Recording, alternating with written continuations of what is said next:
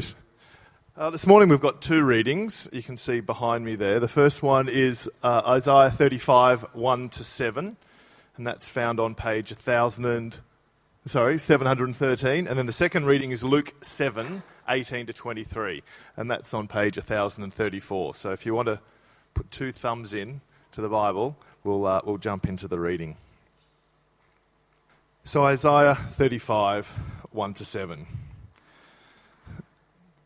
The desert and the parched land will be glad. The wilderness will rejoice and blossom. Like the crocus, it will burst into bloom. It will rejoice greatly and shout for joy. The glory of Lebanon will be given to it. The splendor of Carmel and Sharon, they will see the glory of the Lord, the splendor of our God. Strengthen the feeble hands, steady the knees that give way.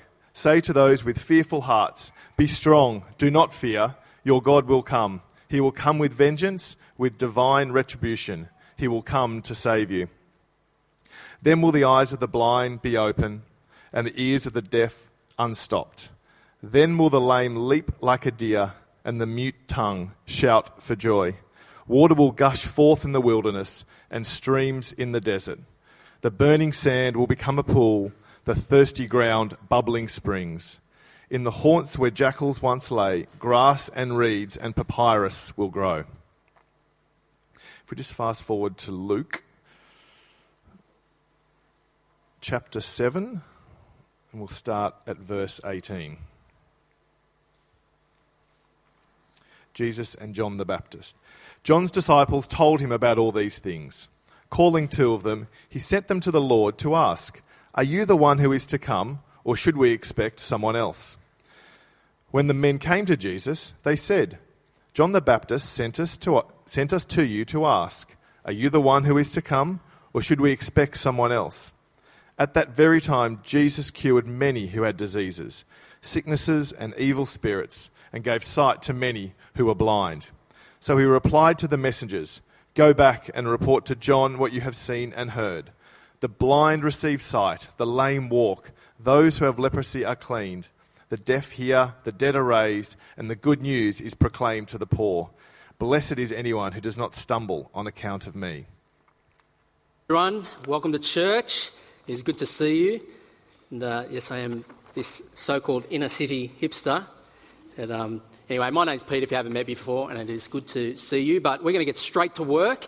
And but before we do, let's pray. Our wonderful Father in heaven, we thank you for another day that we know you are on the throne and that you are good. Father, you are so good that you came into human history as the man Jesus Christ. And I pray that today we will be floored by that. How radical that is that our God became man to come and save us. So Father, I pray that we would be challenged by that, but encouraged. Man, we would be encouraged by that. We ask and pray this for your glory. Amen. Amen. Well, in 1971, Francis Macaulay Kerr, that's my old man, came over to Australia. He left his mother's bedside at a little hospital in Linwood, Glasgow, in Scotland, to board a British Airways jet to Sydney. Now, it's fair to say that he was full of ambition about the future, pretty pumped for it, but he was even more full of stories, all right? And now Linwood, they've got a couple of photos up here. Linwood was a rough place to grow up. It still is. And it maintains to this day a low socioeconomic status. That is true. It housed this Chrysler factory back in the 60s and 70s and shipped cars all over Britain. And so it was an obvious draw point for fathers to bring their families so they could raise them and look after them, support them. And pub brawls were common. This is my old man's area. Pub brawls were standard in this area, but especially fights between football clubs, football wars. You got the Protestant Rangers and then you got the Celtic Catholics, and these two would clash heads every week, standard. And my dad was always in the thick of it. He's with his 5 brothers, Frankie, Johnny, Tommy, Joe, Rob and James. And that's just the boys. Right? They're always amongst it. And so in the 80s, I fondly remember my dad coming up to my room to tell my brother and I these stories, and we used to hit him up for them all the time. And if you know a Scotsman, they love a good story, and Dad used to say to me, Peter, then he let the truth get in the way of a good story. He'd always say that to me. And one story I recall often, he's like, come on, tells me, he said, I was walking home from school one day in the snow, no less, of course, and a group of boys approached him, and he knew these guys. They were local Linwood thugs, they called them. And so they're coming up the street, and Dad crossed to the other side, and so did they. Eventually they came together and they flogged my dad. I beat him senseless, knuckle dusters and all, standard stuff. But anyway, this continued. This went on and on and on, and it was especially because Dad's brothers weren't with him. And so eventually one day Dad's brother, Uncle Tommy, good old Uncle Tommy, took matters into his own hands, and he settled this dispute once and for all. And now, I'm not going to condone violence here with you guys, but let's just say he did settle it, and from then on they would cross the road when Dad was walking home from school. And I used to get so fired up about this story, about my Uncle Tommy, what he did. And he became a kind of hero to me, I think it's fair to say, but an elusive one, because he lived in Scotland and I couldn't afford to go over there. And so when I was 18, I jumped on a Qantas jet here from Sydney and Mascot, and I headed over to meet not only my family, but especially this Uncle Tommy. And I remember walking through the door of Uncle Tommy's house in Linwood. It's a grey day. It's always grey.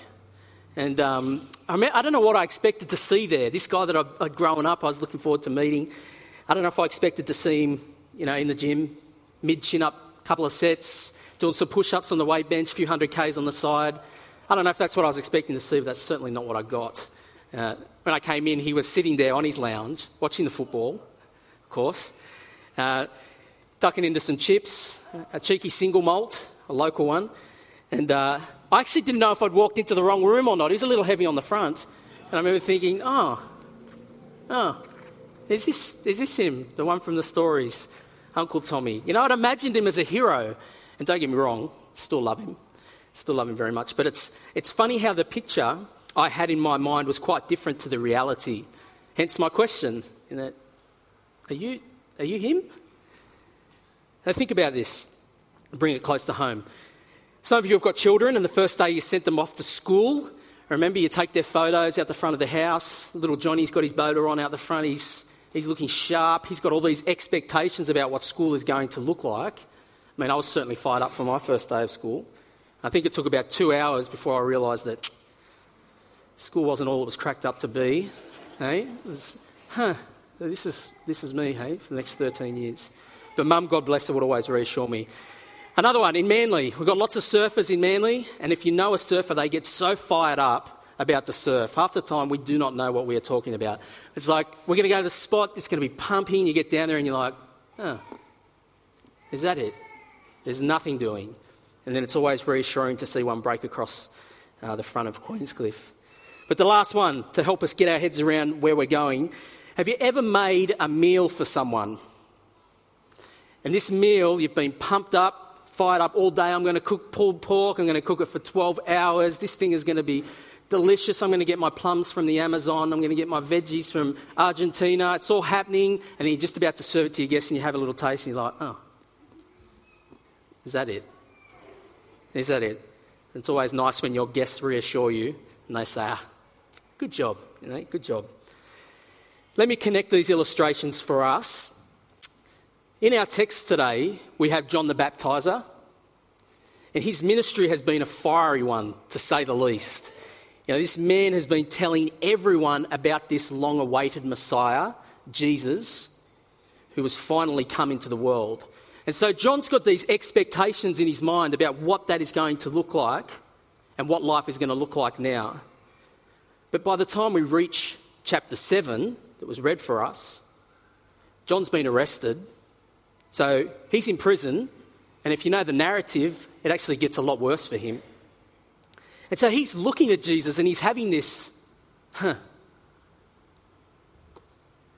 was I right? I mean, are you him? Are you the one? So it's fair to say that Jesus has rattled John's expectations, and so now he's suffering from this moment of doubt. Life now that Jesus has come is not what he was expecting. So this is why he starts to question. And now, if you are a believer here, if you love Jesus, then I'm sure you could relate to this. I know I can. So hopefully we're passionate about what we believe. We love Jesus, we get fired up for him.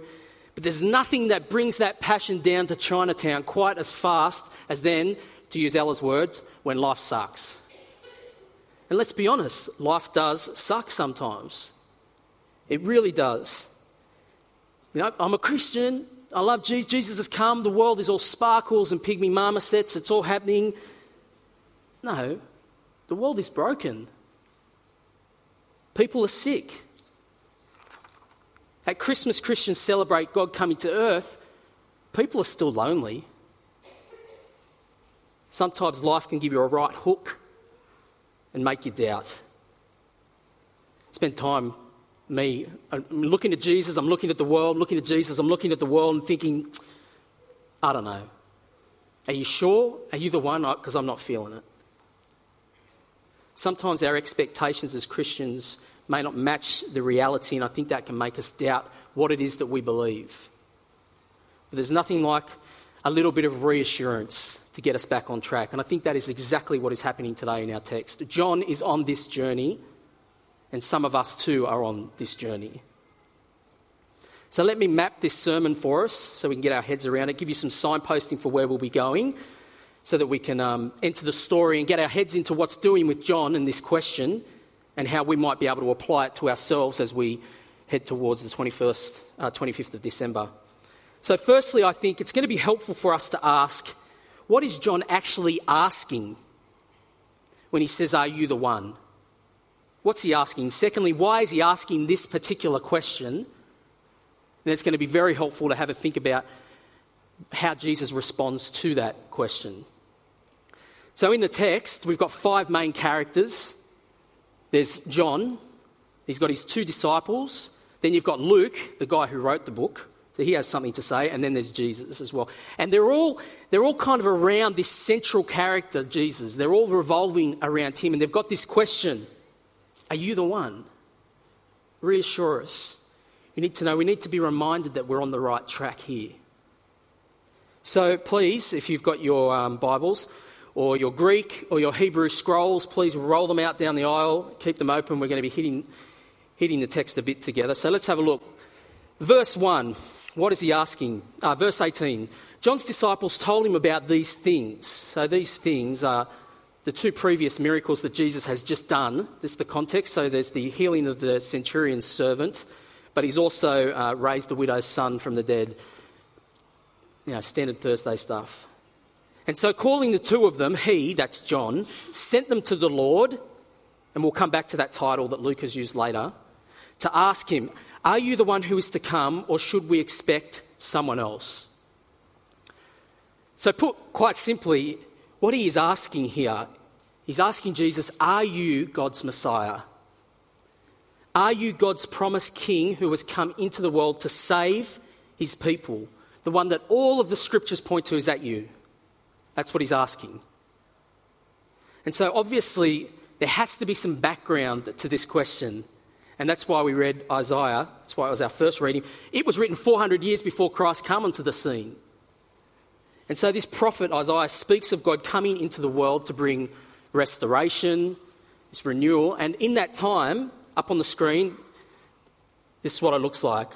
The desert and the parched lands will be glad. The wilderness will rejoice. It will rejoice greatly and shout for joy. And then they will see the glory of the Lord, the splendour of our God. And listen to this bit. Strengthen the feeble hands. Steady the knees that give way. Say to those who are with fearful hearts, be strong, don't fear. This is what John needs. So to continue, your God will come. That's our verb. With divine retribution, he will come. 3 times it says that, to save you. And then the eyes of the blind will be opened, the ears of the deaf unstopped. The lame will leap like deer, and the mute tongues will shout for joy. God is coming. This is the background to John's question in our text today. My father, as I said, used to tell me stories as a youngster. John's dad, Zechariah, Elizabeth's hubby, you might remember him, he did exactly the same thing. And up on the screen is his bedtime story. This is what he's hearing. And so now, 30 years later, John's in ministry and life looks ordinary. And so he wants to know, Jesus, are you that guy? Are you him? Are you the one that Dad told me about? That's what he's asking. But what interested me as I was reading through this and studying through the text is, why did he ask this question? Why is he asking this particular question to Jesus? So firstly, as we said earlier, John is he's in prison, and that's why he sends his disciples instead of going to Jesus himself. Luke's already told us that earlier in the book. And what John wants to know is why in the heck he is lonely, why he is dying in prison when this so-called God's Messiah was supposed to bring, back up on the screen, verse 4, vengeance, divine retribution. He will come to save you. John trusts God. He does. Remember, he is struggling here because he is not seeing this. And so he's fading away in this stinky, filthy hole. Salvation to his people, retribution, I haven't seen that. Hence his question. And I think he raises a good question. 16 years ago, as I said, when I walked into Uncle Tommy's lounge room, he wasn't what I was expecting. He wasn't swimming laps. He wasn't sparring with his trainer to stick up for the next poor lad. He wasn't doing that. Instead, he's trying to get me to go down to the local Ponderosa with him for a cheeky pint. That's what he was doing. It wasn't what I was expecting. John and his disciples have walked into Jesus' lounge room, as it were, and what they find is not what they were expecting. Not yet, anyway. People are still suffering. John is still suffering. He's still in prison. People are still lonely. I'm pretty sure Jesus is not overthrowing governments. Divine retribution. Sure, some people are healed, that's right, but the world's still a mess. Still a mess. Jesus on the surface is not what he's expecting. Instead, what does he get? From verse 20, when the men came to Jesus, they said, John the Baptist sent us to you to ask, are you the one who is to come, or should we expect another? Now listen to this, because the narrator Luke here has something to add. Verse 21, at that very time, Jesus cured many who had diseases, sickness and evil spirits, and gave sight to many who were blind. What does John learn here? What does John see? Does he see glory? Does he see retribution? No. He finds Jesus in the slums. That's where he finds him. He finds Jesus with the poor, with the diseased, those possessed by evil. He is shoulder to shoulder in the trenches with every other Joe Blow, caring for them, loving them. The narrator gives us this insight into Jesus' ministry because he knows who Jesus is. That's why Luke calls him Lord. But it's interesting that Jesus actually responds himself. And so I want us to have a look at this now. How does Jesus respond to this particular question? Go back to the text again, up on the screen. So they ask him, are you the one? In verse 22, so he, that's Jesus, replied to the messengers, go back and report to John what you have seen and heard. The blind receive sight. The lame walk. Those who have leprosy are cleansed. The deaf hear, the dead are raised, and the good news is proclaimed to the poor.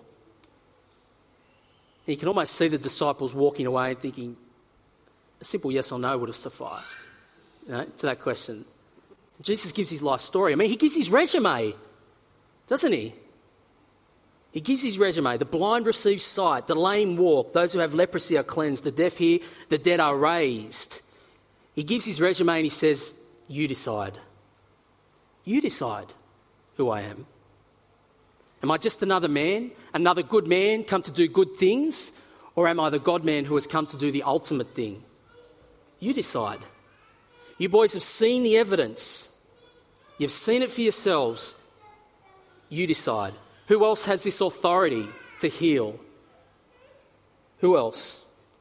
One theologian puts it much more eloquently than I can. He says, in this passage, Luke used John the Baptist as a foil for those in his own day who argued that Jesus could not be the promised one in the Old Testament because he did not fulfill their particular conception about what the Messiah or the Christ would look like.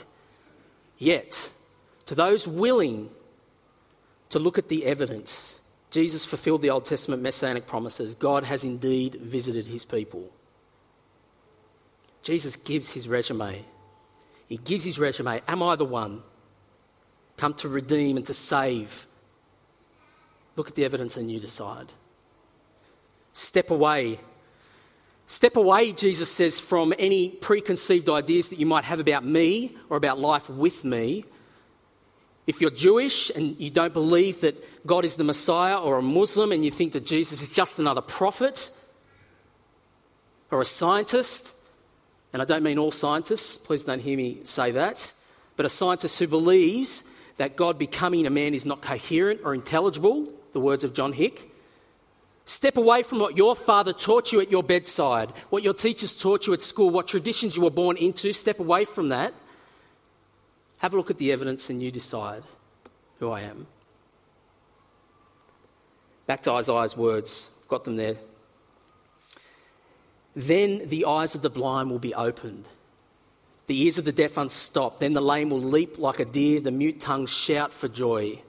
And Jesus' words, right beside it, the blind receive sight, the lame walk, those who have leprosy are cleansed, the deaf hear, praise God, the dead are raised, and the good news is proclaimed to the poor.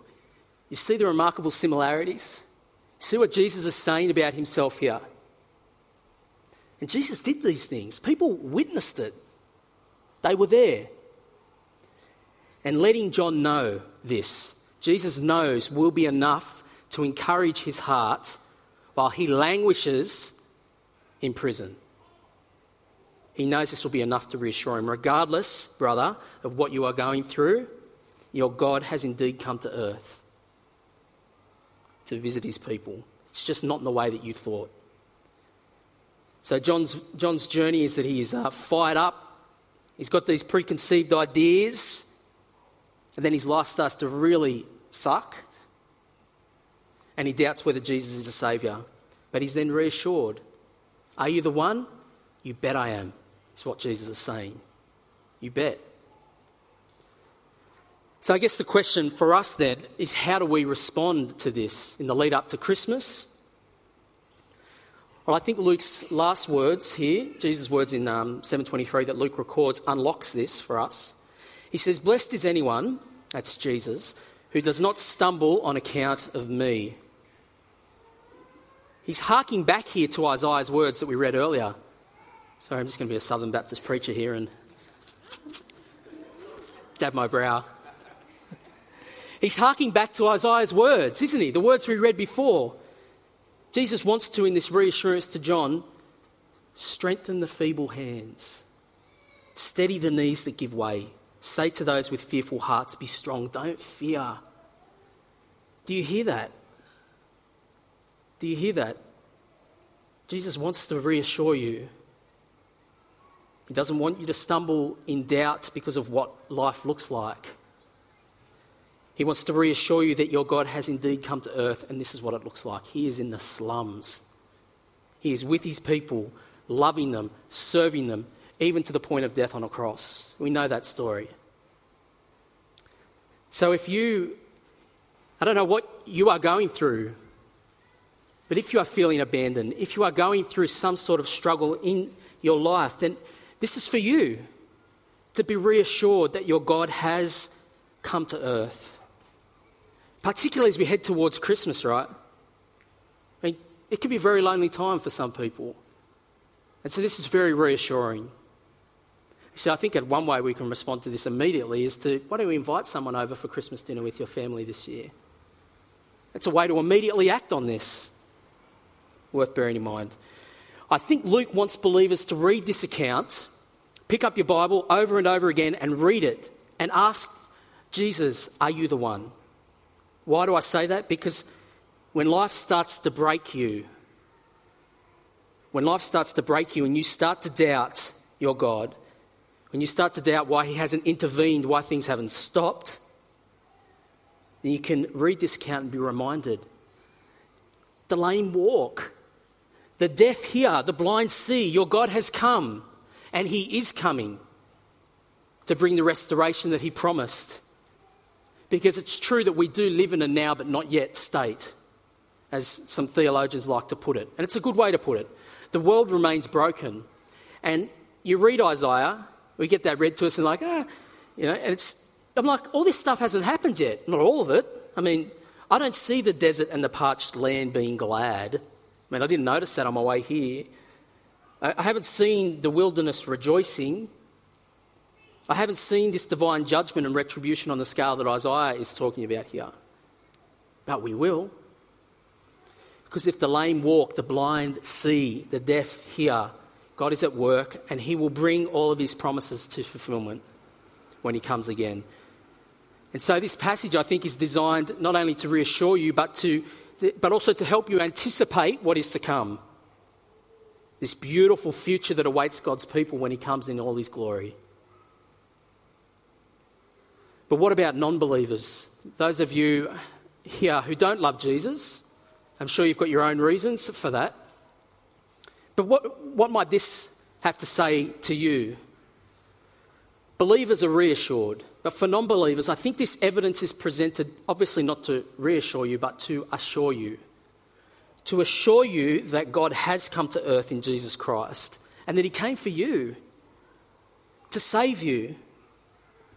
And he wants you desperately to step away from those preconceived ideas that you might have about him and about what life looks like with him.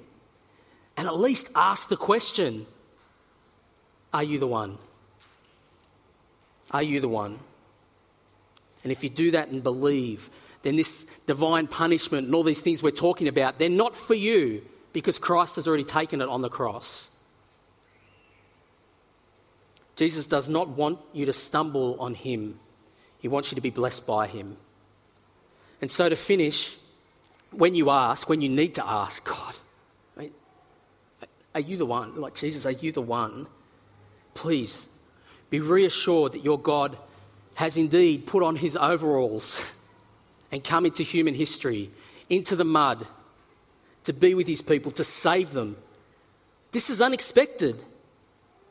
But know this, be assured by this, and then it won't be unexpected when he does come again in all his glory, to make all things new once and for all.